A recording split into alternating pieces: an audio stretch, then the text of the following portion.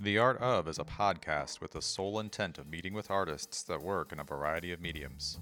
I'm your host, Alex Donovan. Come join us as we dig deep into how different artists work and run their creative endeavors.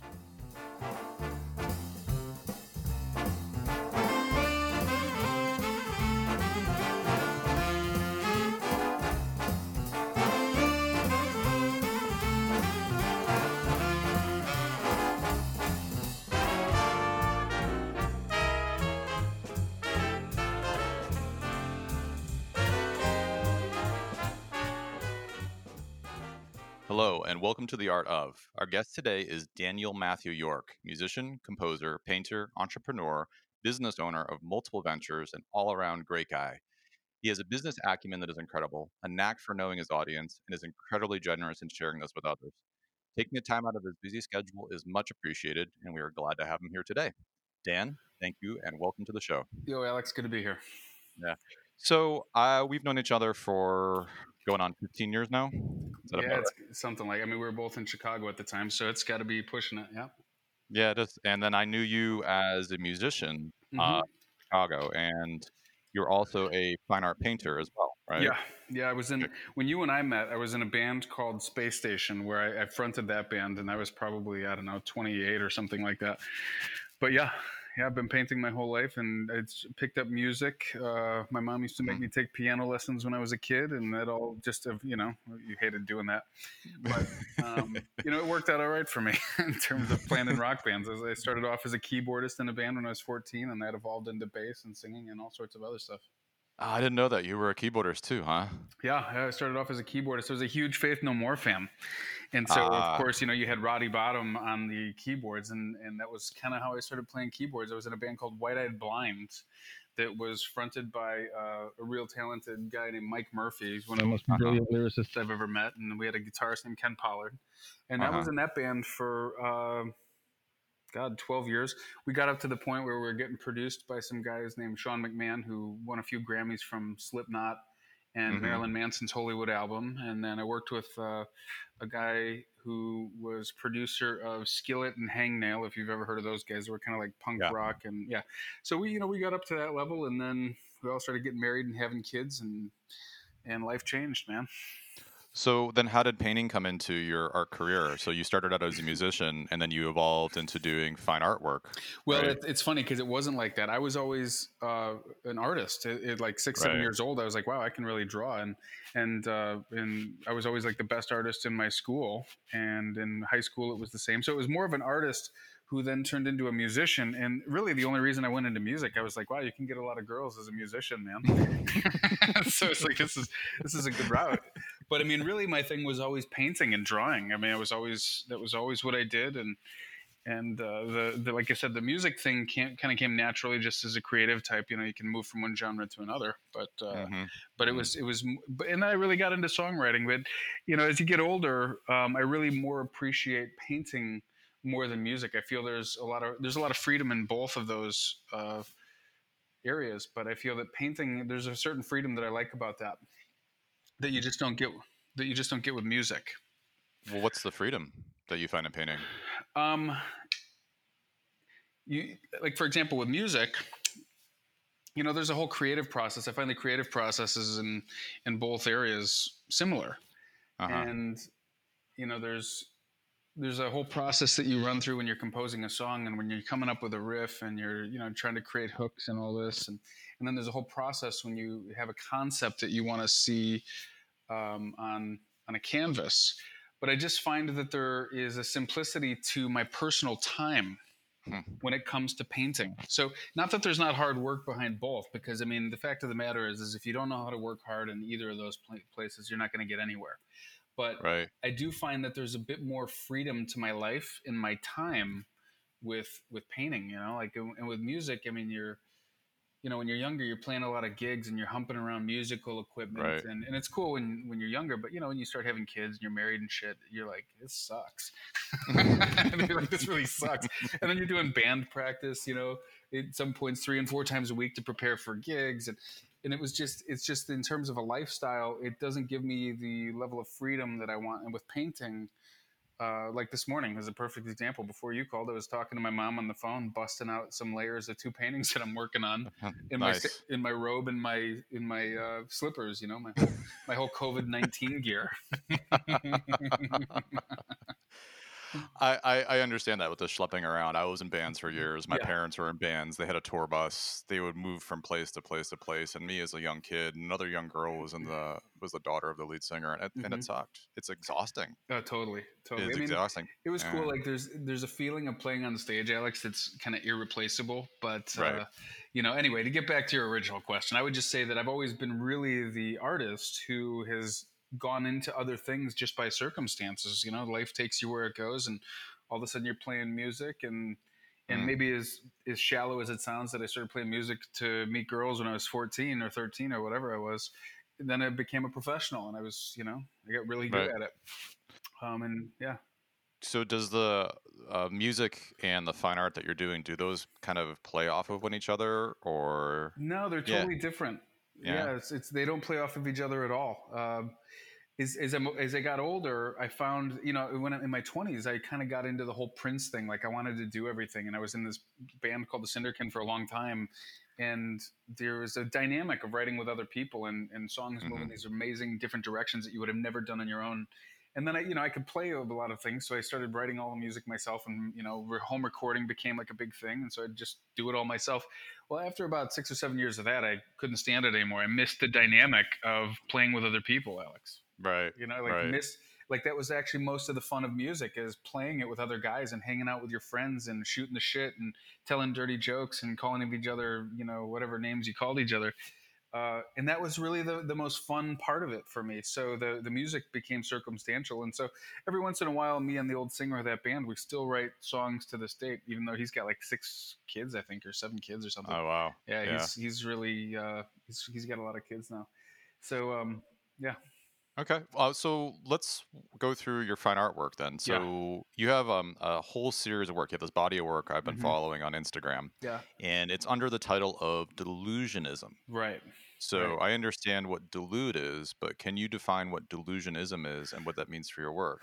Yeah, I mean, well, if we just look at the word delude, first of all, okay, Right. I've always really respected guys like a Picasso, where Hmm.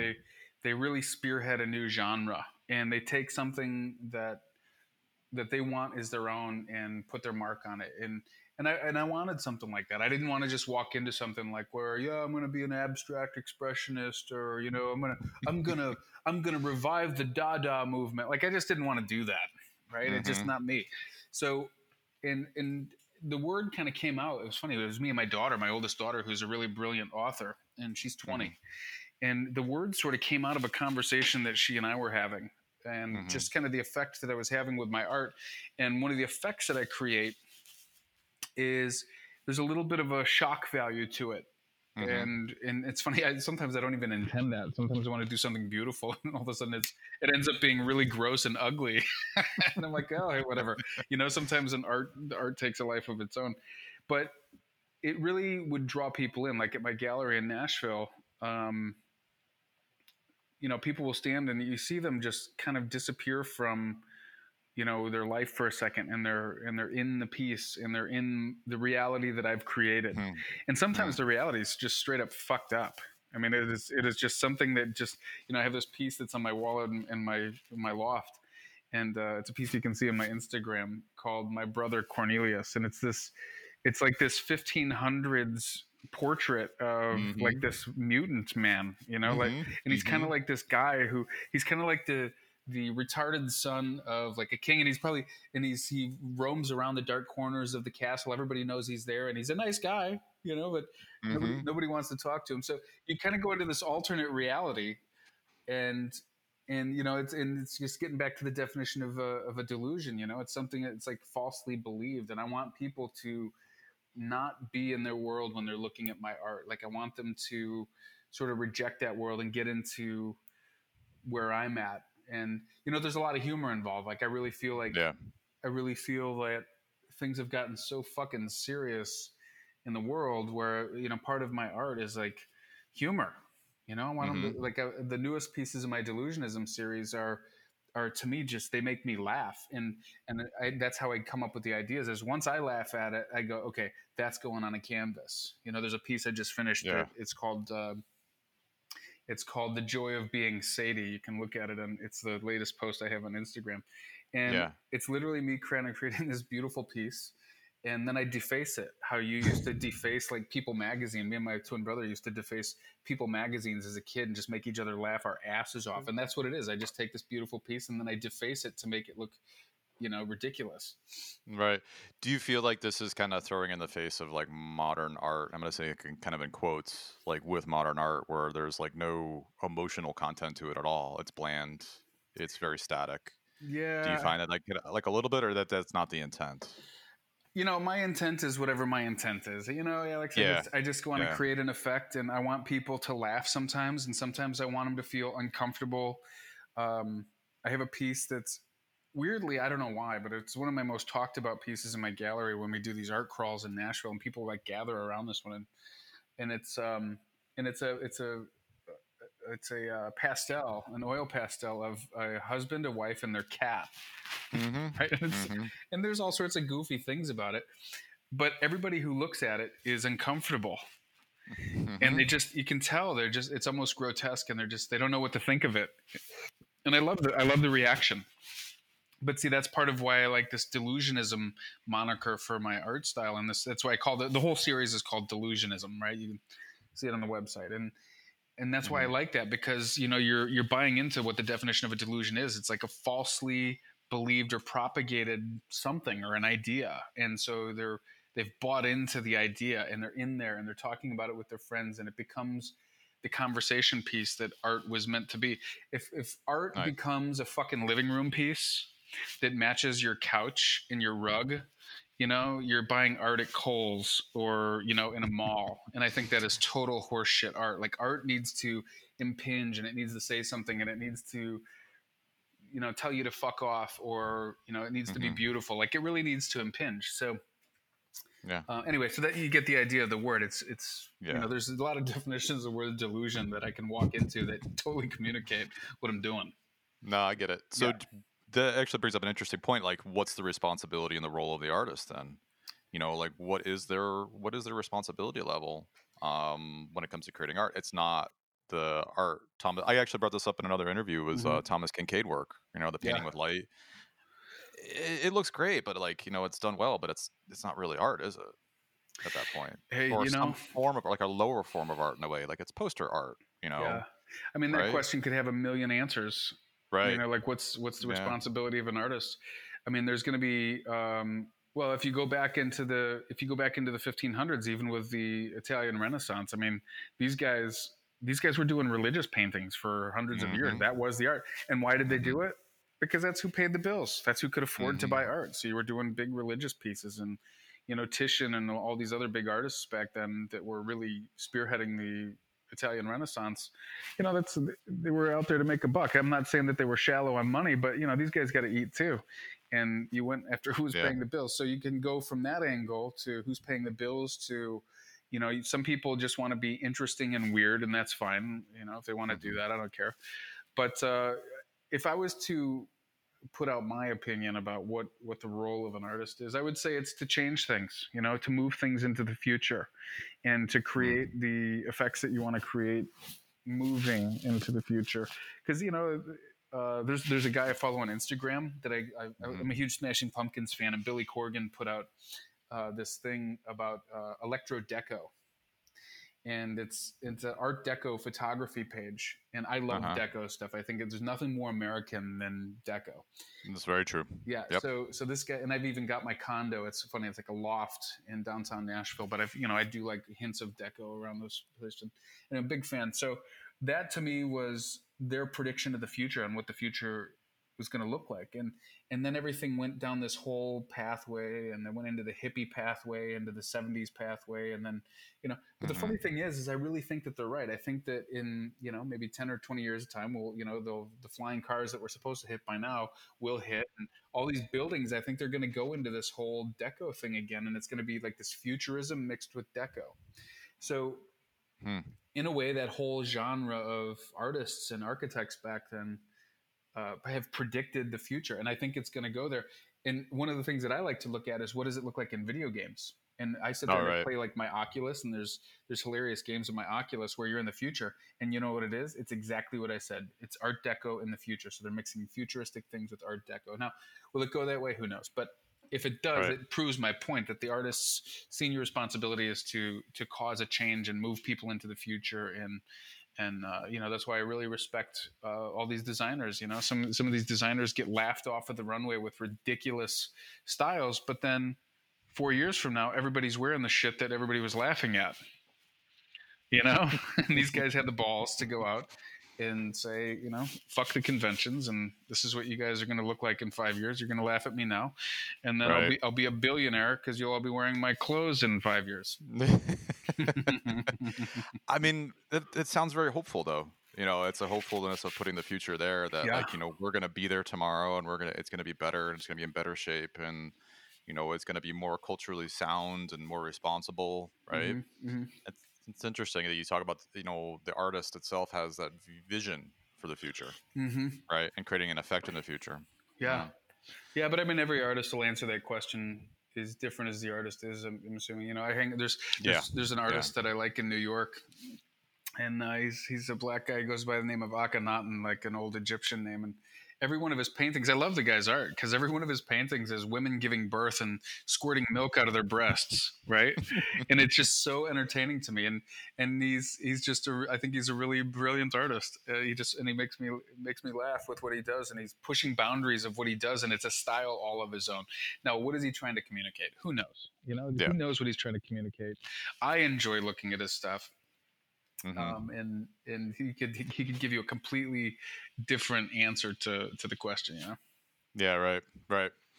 I want to talk about some more about your work here. Yeah. So, your work itself feels pretty raw, Yeah. feels pretty unfiltered. Hmm. Reminds me, and I'm not saying you're exactly like this, but because you have your own work, but it does Hmm. remind me a lot of Francis Bacon, Yeah. the English painter. Of course. Yeah, and there's you have a classical composition to what you do, Hmm. but then there's like this rawness to it that it's almost unsettling, Hmm. right? Did you find this by accident, or is this really like what you started evolving? And you kind of touched on this a little bit with the joy of being Sadie as a piece. Yeah. Yeah, it's funny because I didn't really learn about Francis Bacon until I was in my 30s, believe it or Uh not. huh. Uh huh. But it's you run into these other artists who Francis Bacon does some wild stuff. It's almost like a Yeah. Hellraiser movie, when you A little look at bit. some of his stuff. Yeah. But he's brilliant. I think he's amazing. And actually, I was a Damien Hirst fan. And so Mm, and I really enjoyed Damien Hirst, especially from a business capacity. That's how I learned about Damien Hirst, was just how he did business. I was like, wow, this guy's really sharp in business. And then he was a huge Francis Bacon fan, so that's how I got turned on to Bacon. oh, how cool. Yeah, so my art style just sort of developed how it did, Alex. And of course, I had some influences along the way. Some were comic books, some were fine art, but I Mm-hmm. always had done sort of just, I don't know, weird shit, morbid stuff sometimes, or as you put it, raw. Like it ended up how it ended up. My art Mm-hmm. teacher in eighth grade, her name was Betsy Edwards. She was somehow my teacher all the way through grade school, middle school, and high school. She kept moving to all my schools, and she's really a great teacher. And she would, I remember one time I painted this picture of myself. I actually have this, I think, on my Instagram because I dug it out of my closet. It was a portrait. It was a self portrait of me without skin. Right? It was like, I think I was like 16 years old. And then the paint had some sort of weird mold on it. And so then Mm-hmm. it had like this glow. And it was a total mistake. And she goes, wow, she's like, that's really morbid. And I was like, yeah, it's kind of cool, huh? And she goes, yeah. She's like, you're really talented. She's like, you're morbid, but you're talented. And so she was such a cool teacher because she always just let me do what I wanted. But all the work that I've ever done was sort of like that, Alex. The painting or the drawing would just end up with something. And sometimes I'll get an idea that just, it goes down, and I'll have the initial idea of what it's going to be. And then it ends up somewhere else. And you're like, hey, that's art. Sometimes the piece takes on a life of its own, and you just let it go there. And if you try and control that, I feel like you fail, and you get into things like writer's block. You just let the piece Oh, go. right. Yeah, yeah. You start creating too many confinements on like Hmm. how you're producing something, and then it has to be this one way, and you can't let it go. Just to produce, Yeah, make something. Yeah, yeah. So yeah. So, do you work primarily like in mixed media, or you do oils, acrylics, a combination of a lot of that? Yeah, I probably do a lot of combinations. I usually work Yeah. in fast drying stuff. Like I do a lot of acrylic because it dries fast, and I work. I do. It's sort of weird. I like acrylic because it dries fast. Sometimes it Uh huh. pisses me off because the colors change as it dries. Uh, Right? It's yeah. not like it's Yeah. not as consistent as an oil. But I do like the fact that it dries quickly, so I can work in a lot of different layers on things and really build out a depth. There's a in the ancient, actually the ancient, just let's just go with the old masters. Go into like Mm-hmm. Caravaggio eras and stuff like that. These guys were doing layering, and I forget what they called it. I'll come up with the name of what they called it. But I mean, it Mm-hmm. was just it's like how the Mona Lisa was painted. They would just layer things out, Mm-hmm. and it just creates these glows. And Mm-hmm. sometimes you may not see all the layers that are under there, but it creates a depth and a reality to it. And I can do that with acrylics, and then it'll dry quickly, so then I can do like a lot of layers really quickly, so I enjoy that. And then sometimes there'll be colored pencil in there, and sometimes there's oil pastels, and sometimes there's colored chalk. Whatever the hell goes on the painting to achieve the Mm-hmm. effect that I want to do goes on the painting. But I would say 90% of my time, just for the speed of drying, it's Right. acrylic. But I've been considering, especially with some of these new delusionism pieces, just going straight oil, and, uh, Hmm. and and I'll have to work on several pieces at once so that I can jump from one piece to the next, and I'll probably end up working on like 4 or 5 pieces at once just to Right. allow the drying time and keep my pace of work. Right. You work really fast then, I Mm-hmm. assume. Mm-hmm. Yeah. Is Yeah. that the allure with the acrylics? Then it's like you have this idea and you want to keep going, going, going on it. Yeah. I mean, Yeah. and you know how art is, Alex. I mean, sometimes Yeah. there's a lot of it's a constant challenge. You're constantly learning. Every painting is a new lesson, and Yeah. even something as simple to work with as acrylic, which I feel is fairly simple to work with. You're it even challenges you, and you're learning new things about it. And you might get a new brush that changes how you paint completely, and every your the way that you paint is evolving every single time. So it it's a it's just a process. So the mediums that I use are whatever works for that time period. And sometimes I'll mess around with something, and I'll go, this fucking sucks, and I hate it. And then Right. somebody will look at it and be like, that's amazing. I'll be like, really? I'm like, that's Mm. amazing. Okay, that's cool. Yeah. Hey, buy it Yeah. then. Bye. That's funny. Yeah. That's do you do like a painting in one sitting with the acrylics, or do Never. you No, never? No. no, it's never done No. in a sitting. It's just there's too many layers for what I do in a sitting. Like, I might be able to get a piece done if I'm really cranking in days or maybe Right. a week, but I'll usually have 3 or 4 pieces going at any given time. Uh huh. So I'll have like right now, I've got I just finished one, but I've got 3 pieces going right now. I've got 2 Delusionism series pieces, and then one. My other series right now that I'm working on is called the Attraction series, and it's more of an abstract, more of just an abstract painting series that I do very wet on wet, a lot of drip art, Mm-hmm. and so I'm working on 3 pieces at once. It was 4, like I said, just one got done.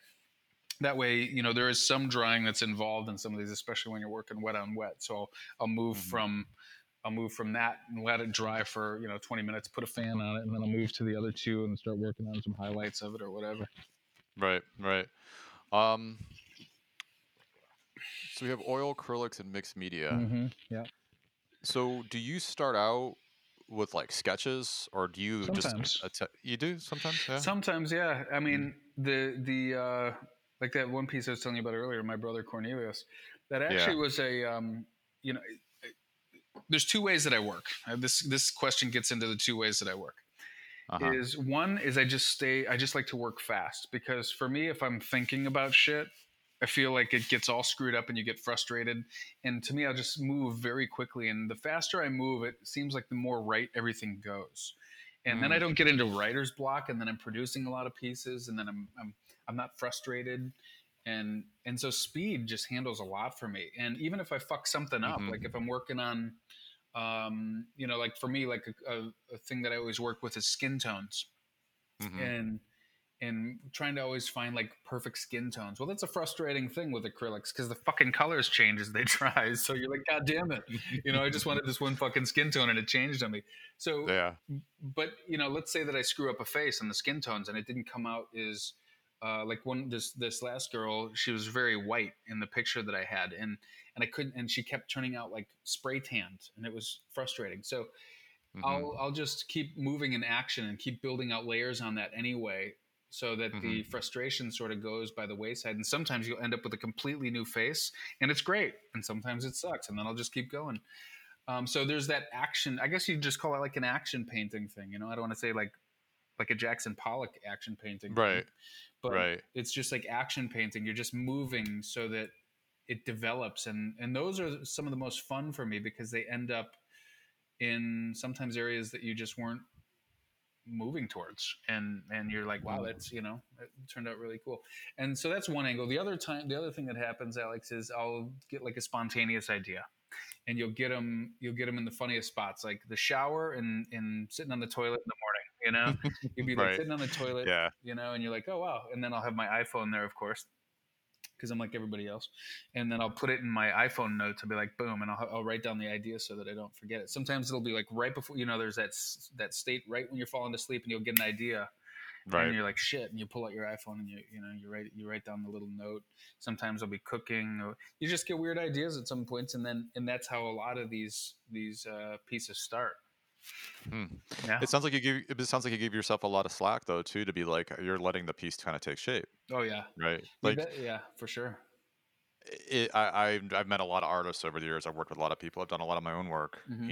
and sometimes that's a very hard thing to do, It is is. not to play the role of editor while you're being the artist. Yeah. And how do you compartmentalize that in your mind Hmm. or in the work you're doing? Like, how do you do that? You know? I think every artist comes up with something different, man. But I mean, Yeah. playing music for me is where I really learned how to move the creative process forward, because it can be a fucking nightmare if you let it. Mm-hmm. And like I said, I've just kind of gave you what I do. I just keep moving and stay Mm-hmm. in action, and sometimes you got to know when to stop. Like last night, I was getting frustrated with a piece I was working on a little bit, but it was like midnight, and so I was like, Mm-hmm. it's time to just hang up the brushes, throw them in the water, and let them soak, and go to bed. Turn on my radio show or whatever I fall asleep to, and I'm out.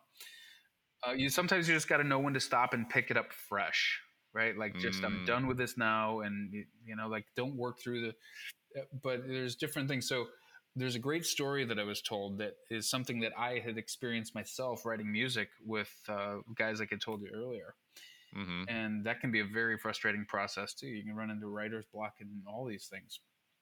But Mm-hmm. anyway, it was about Tom York from Radiohead, and I went to a music seminar from a guy named David Campbell, who is Beck's dad, Mm-hmm. and he's a super famous arranger and composer. This guy's won like a million Grammys. He's worked with everybody in the business from Ricky Martin to Rush. I mean, just ultra famous, ultra talented.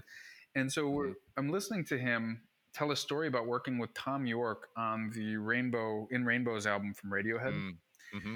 And so they had an orchestra there. There's literally an orchestra, and it wasn't a huge one, but it was enough that they were going to do the music, record the music on site for the background there. And so so Tom York walks out there. Doesn't tell anybody he's walking out there. The orchestra's practicing one of the songs. So Tom goes out there Mm-hmm. and he just starts throwing his body around, sort of like Elaine from that episode of Seinfeld.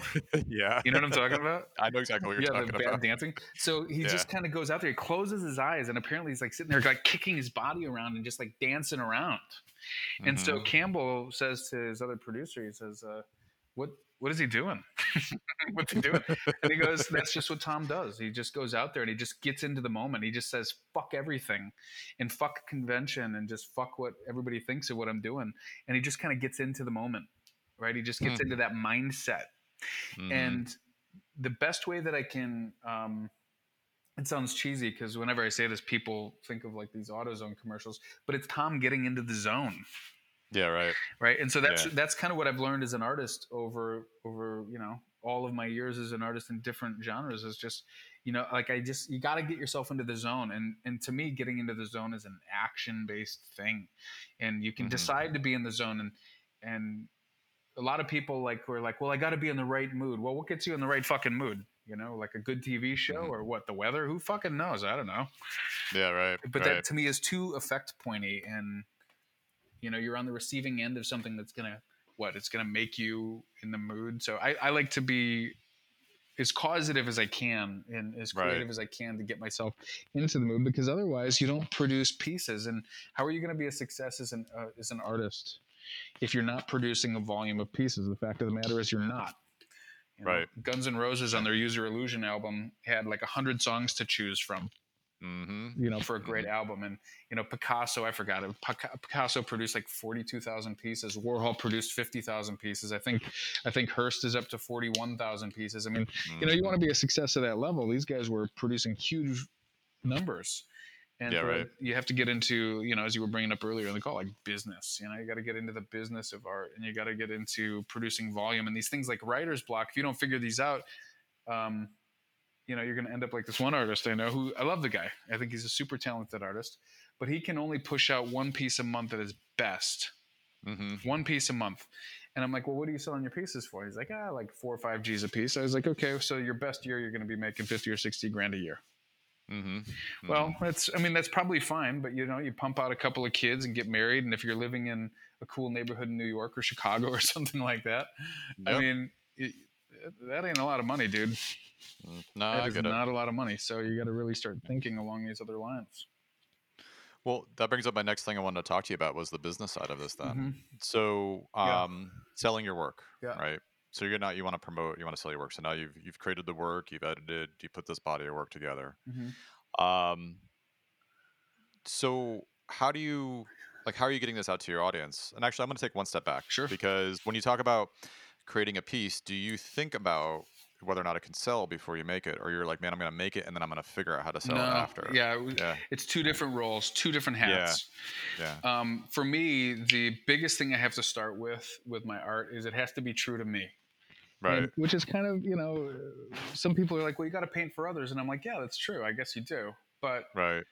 if it doesn't ring true to me as an artist, I'm like, what the fuck am I even doing? Like, if I'm not happy painting it, then you're a slave to other people on your own art. Uh, And I just like, but to me, it sort of defeats the purpose. Did the Beatles write jingles for people?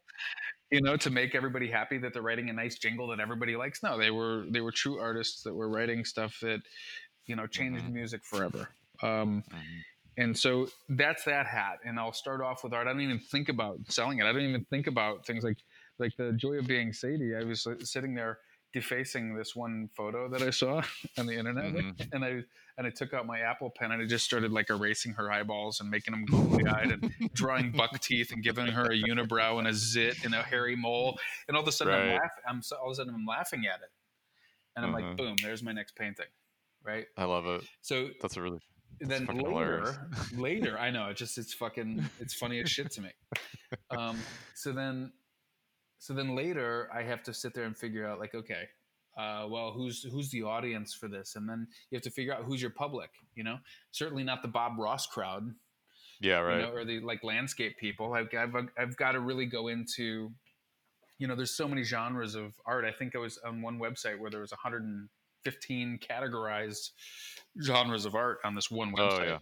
Yeah. So, then you start going in like, who are my public? Not everybody's my public. My family's probably not my public. Most of my friends are probably not my public. And, a public, of course, being a specific section of people, right? Mhm, mhm. And then you got to go look for your public and start putting it out there. And the weird thing is, like with like there's one piece of my attraction series, like there's one guy I'm talking to who, there's a banker guy, private equity guy, Mhm. so and it makes sense. You're like art collectors. Who are the art collectors? Who do they get into?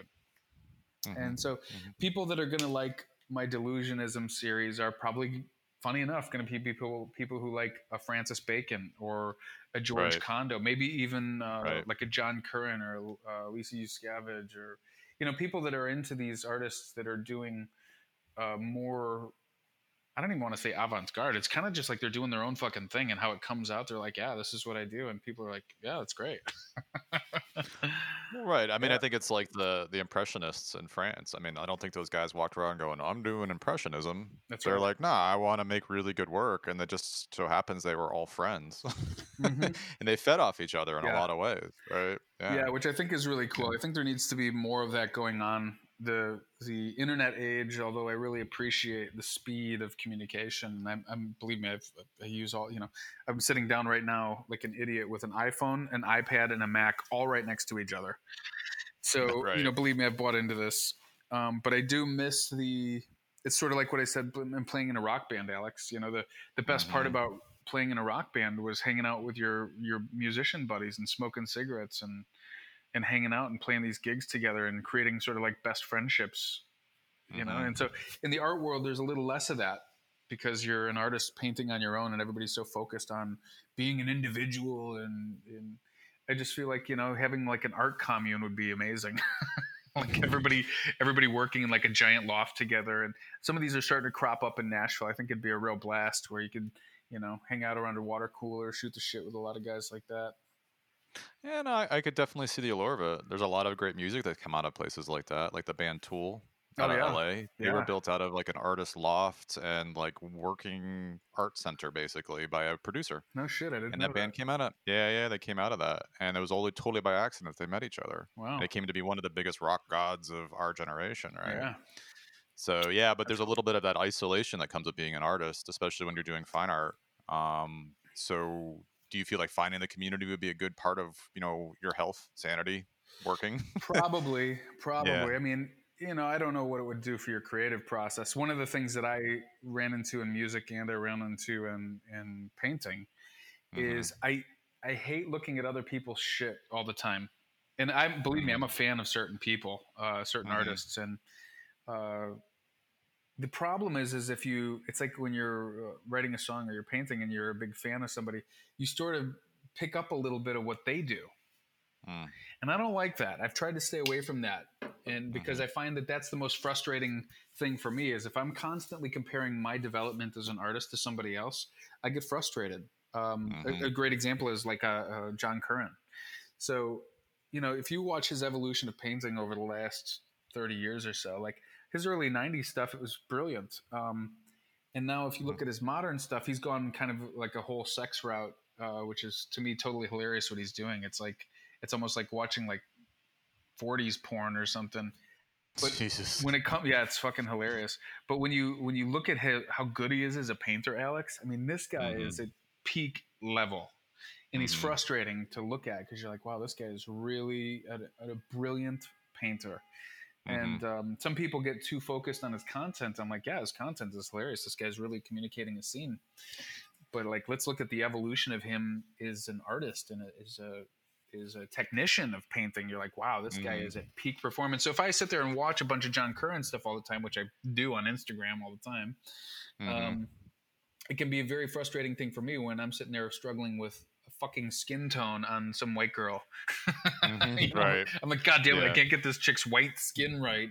And then John will go out and bust out this amazing detailed thing where he's some of his fur textures and metal textures that he does. I'm like, holy cow, this guy is just incredible. Yeah.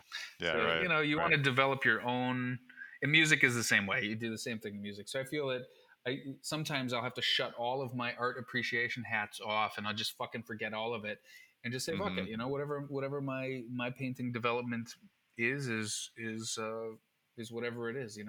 What skills I have and develop, or what skills I have and develop. And it doesn't mean that I don't read and study. And sometimes I'm on YouTube like everybody else, trying to find like an answer to my problem. Mhm. And there's I forget, I don't know how to say this girl's last name. Juliet Aristides, is that her name?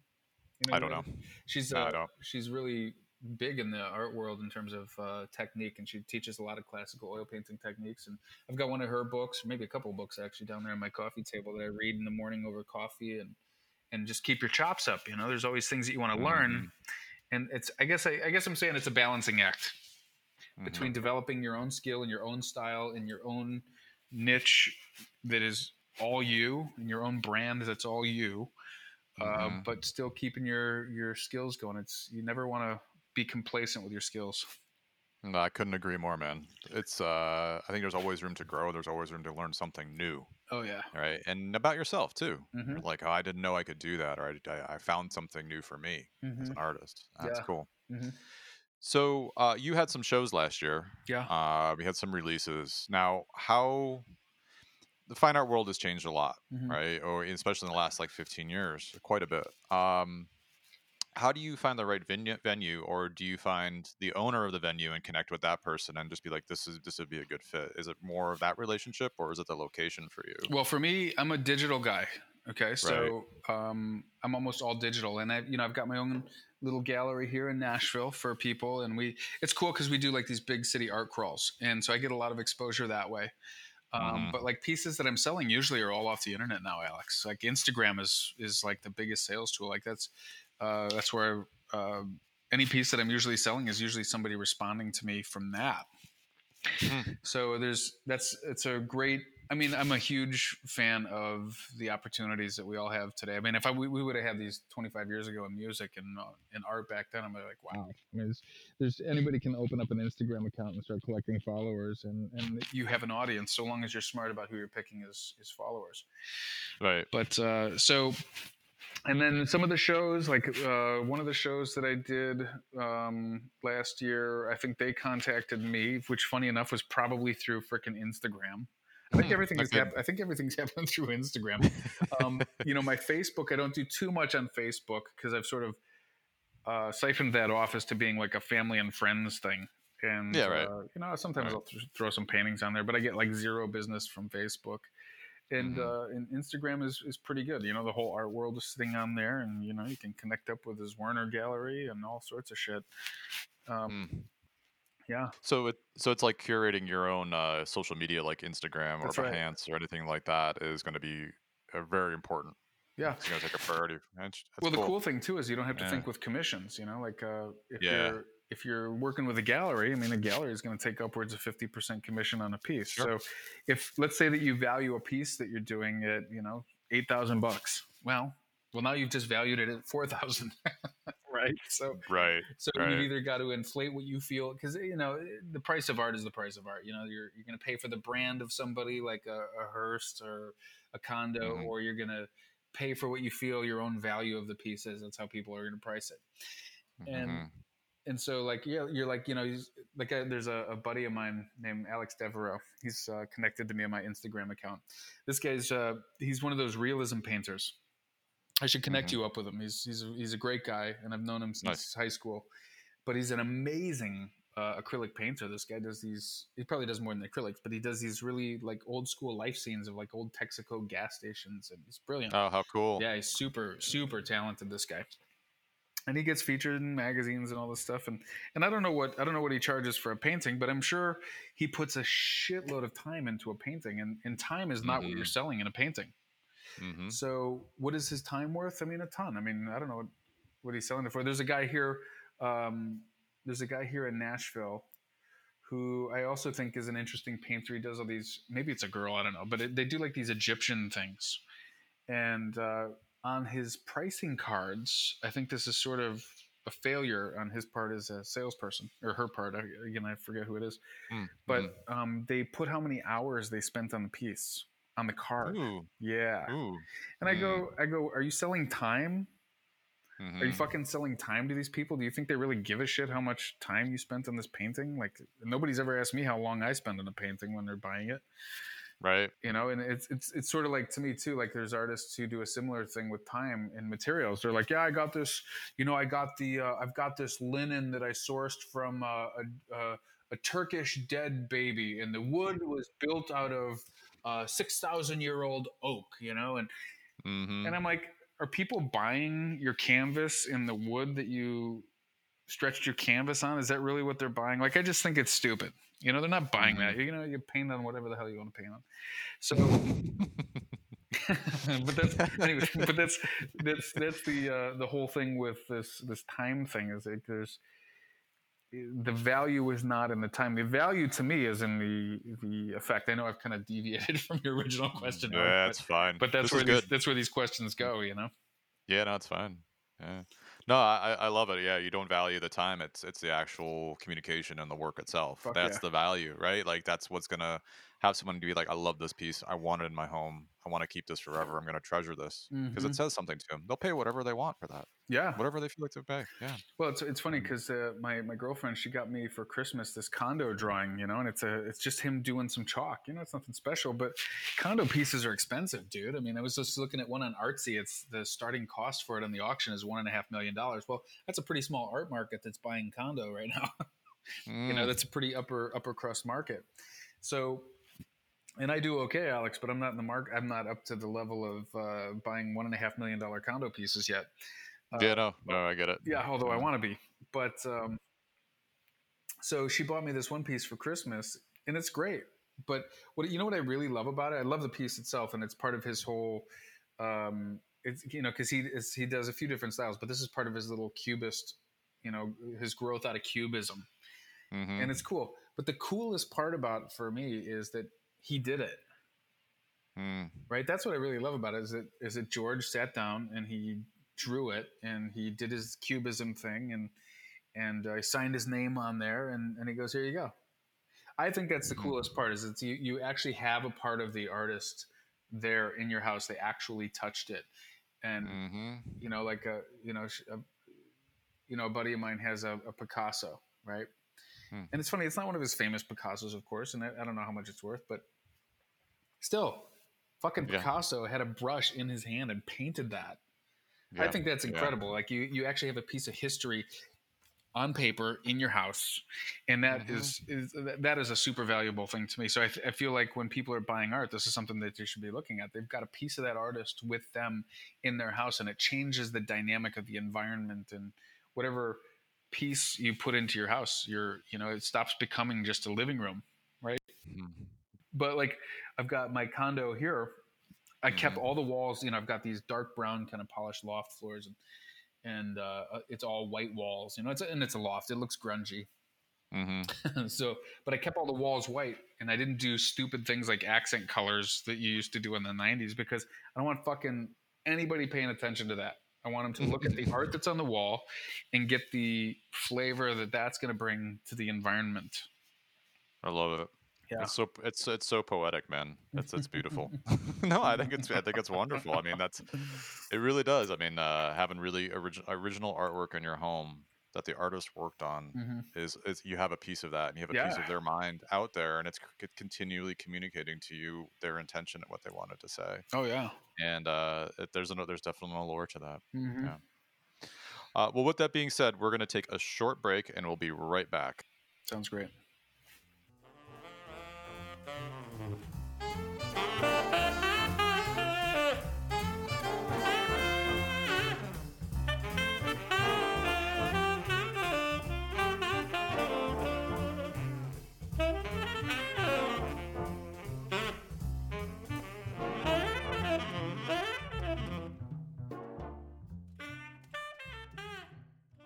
And we're back with Daniel Matthew York on the art of. Dan, I have I have five very, very important and poignant questions to ask you. Okay. Well, So are you I'm ready? I'm 6 feet tall, heterosexual male. I mean, if we're gonna go down that route? Oh no, not at all. Currently, All probably right. 220 pounds. Okay, we got your stats. Hmm. Okay, good. So, question number one. Since you're from Chicago, I Yeah. have to ask this one because this is like kind of a little bit of contention on this one, Yeah. depending on how you answer. Right. Best place to get Italian beef in Chicago? Ooh. Okay. Mm-hmm. Probably it's going to have to be Rosati's. And Mm. Rosati's is a smaller chain local there. I think they've branched out into other states now, but Rosati's has two sandwiches. They have one that's called the Chief, Mm-hmm. right? They do it, of course, they do an Italian beef. And anybody who doesn't know what an Italian beef is, just go Google image it. But then they have one that's called the Mm-hmm. Chief, and the Chief is the shit. It's an Italian beef on a garlic bread, and then they melt cheese all over it and stick it in there afterwards. It's amazing. And I would say number two and three. Number two is probably Portillo's Italian beefs. Number three is probably Really? Giordano's. Yeah, good. Portillo's, Yeah. really? Although Hmm. Portillo's, Yeah. if you want a good sandwich for Portillo's, They do the cheesy beefs there, but Uh-huh. they fucked them up over the last few years. So you have to ask for them. They do like shredded cheese on them now, which is retarded. Oh, I'm like, yeah. what No, are no, you no. guys doing? You guys Yeah, gotta no. let's get back to the croissant. They used to do them on croissants with liquid cheese, so you can still get it that way if you ask for it, and those are amazing. Yeah. It actually sounds pretty awesome. Hmm. Yeah. Were you actually, side question on this, Yeah. in a total sidebar, were you a fan of the Chicago style pizza? Yeah. Of course. Of course. I still, I Really? love. Yeah. I mean, I don't know that I like it being a Chicago guy any more than I like a New York style of pizza. I mean, it's its own beast, and I do love it. And Hmm. there's always the fight of, oh, is Lou Malnati's better than Giordano's, and Right, right, but to right. me, I sit there and I go, I'll throw Rosati's deep dishes up there against those any day of the week. Yeah, Nice. so Rosati's and Nice. Giordano's will take the cake on, I think, a deep dish from Chicago any day. I couldn't get into it when I lived out there. I grew up in New York and Long Island, doing New York style pizza, and the thin crusts and, $1.65 at Penn Station. You put garlic powder on it, Yeah, yeah. totally like cardboard. But then, so I went when I went to Chicago, I had my first deep dish. What'd you have I on it was though? like, it was just the Yeah, cheese. that's the way So to the do cheese it. and tomato That's the sauce. way to Yeah, do it. yeah. Yeah. Took like 45 minutes. It came out, and I didn't know this, and I looked at the waitress, and I was like, "It's upside down," because it's cheese then sauce, right? And I'm like, "This isn't right." Yeah, right. Yeah, it's a funny thing. You eat two pieces of I that, you know. feel like you gain 1,000,000 pounds, but at least you ordered it Oh right, man. man. People throw so much shit on that, and the way to order those is just cheese. Like you don't screw it up with Right. anything else. Right. Okay. Well, thank you for answering that one. Okay, good. Yeah, right. Okay, good. So since you and I are both teenagers in the '90s, Hmm. because we're on the same age, what would be your favorite '90s song? Ooh, so many. It's funny. Mm-hmm. I've gone into a '90s music kick recently, and Mm-hmm. um, and kind of gone back and listening to stuff to see what held up. Because some of the early '90s and mid '90s, there was some really great stuff. I sort of checked out in the late '90s because everything started to get too over compressed for me and too canned, and Mm-hmm. just too. I don't know. I just didn't really like it, so I sort of checked out then. But the '90s really came out with some great stuff. But best song, hmm, Well, favorite favorite. song. It doesn't have to be best song. Yeah, it could be your favorite song. Well, it's probably pretty niche for me. I would say, remember Mike Patton from Faith No More? I was a big Faith No More fan. So Mm-hmm. I would have to say in his side band called Mr. Bungle, there was a song called Slowly Growing Deaf. And Slowly Growing Deaf for me is an amazing song. That whole Nice. there's actually another song in there called Dead Goon, which is crazy good. And those guys are super Mm-hmm. talented. Um, Mm-hmm. but I don't know. There's songs that I loved, like Jane's Addiction. 3 Days by Jane's Addiction was really beautiful. Mm-hmm. Mm-hmm. I love Weezer. Like a good Weezer song, good Nirvana Mm-hmm. song. Mm-hmm. What was that one? What was that one Nirvana song? Um, where the lyrics are "One baby to another said, I'm lucky I've met you." What one was that? I don't Drain remember you, that. maybe. I forget the name of it. That's a great song. Yeah, it is. It is Is it Drain You. Drain You? Yeah. One baby, two another. Yeah, that was it. Hmm. That was the Yeah. song. Yeah, yeah, yeah. Great Like, tune, man. Like just that would be like quintessential '90s anthems right there. yeah, my favorite song off that In Utero album was actually that song Lithium. That was one of my favorite songs Wait, of theirs that they did. Lithium wasn't on In Utero. Lithium was Not on In Utero, it was on is Nevermind. on Nevermind. Yeah. It was on Nevermind. It was one of my favorite songs of Yeah, theirs. I great love tune. that one. Great tune. Yeah, In Utero, though, yeah. I remember in the '90s not really liking that album much, and then I went back and listened to it in present time. It's killer in present Mhm, time. mhm. It's a good album. Yeah, like Yeah, it's very, Francis. very There's good. a one song in there called "Francis Farmer Will Have Her Revenge." I think it's called. Super cool tune, super cool chord changes. I really, you being older and having grown up in the '90s, I really appreciate Kurt Cobain more now than I think I did then. There's a reason that guy was one of the biggest stars out of the '90s. It's very interesting. Hmm. That is very, very interesting. Yeah, Yeah. I like that. So anyway, so Okay. I don't really have a good answer for you, Alex. Who knows? I mean, there's so many freaking songs. I love everything Glenn Danzig did, everything. So who knows? I mean, I could probably name 20 songs. Can I tell you an embarrassing Glenn Danzig Of course story? you can. All right, cool. So I was at a comic convention. It was a San Diego Comic Con in Yeah. 2005, and they have Artist Alley. Artist Alley is where all these artists buy a booth Hmm. and they promote their wares, their work. There's committee groups there. People do reenactments. People do comic book covers. But Sure. Glenn Danzig was there, And this is the 90s?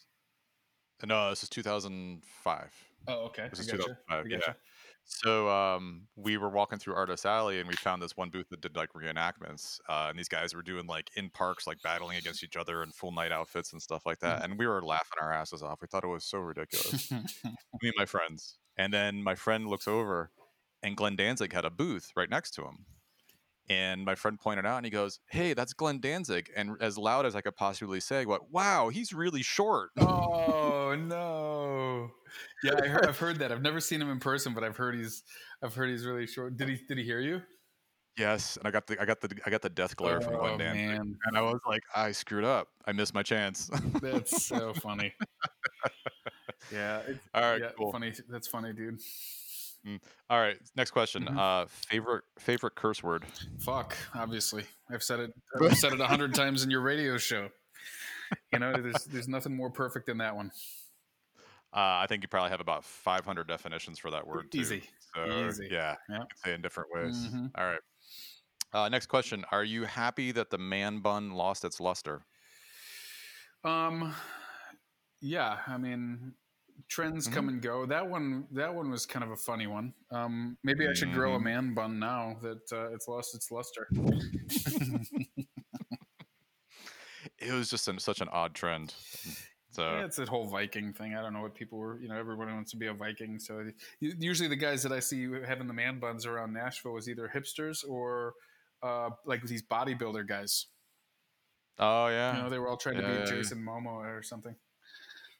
Oh, do you think it's Viking though? I didn't I get don't it know. I picked that kind up. of got like the whole Viking vibe out of it when I see these dudes. You know, it'd be like a bunch of muscle heads, and they had their man buns, and I'm like, okay, well, whatever. You know, if that's the fashion thing that's going on right now.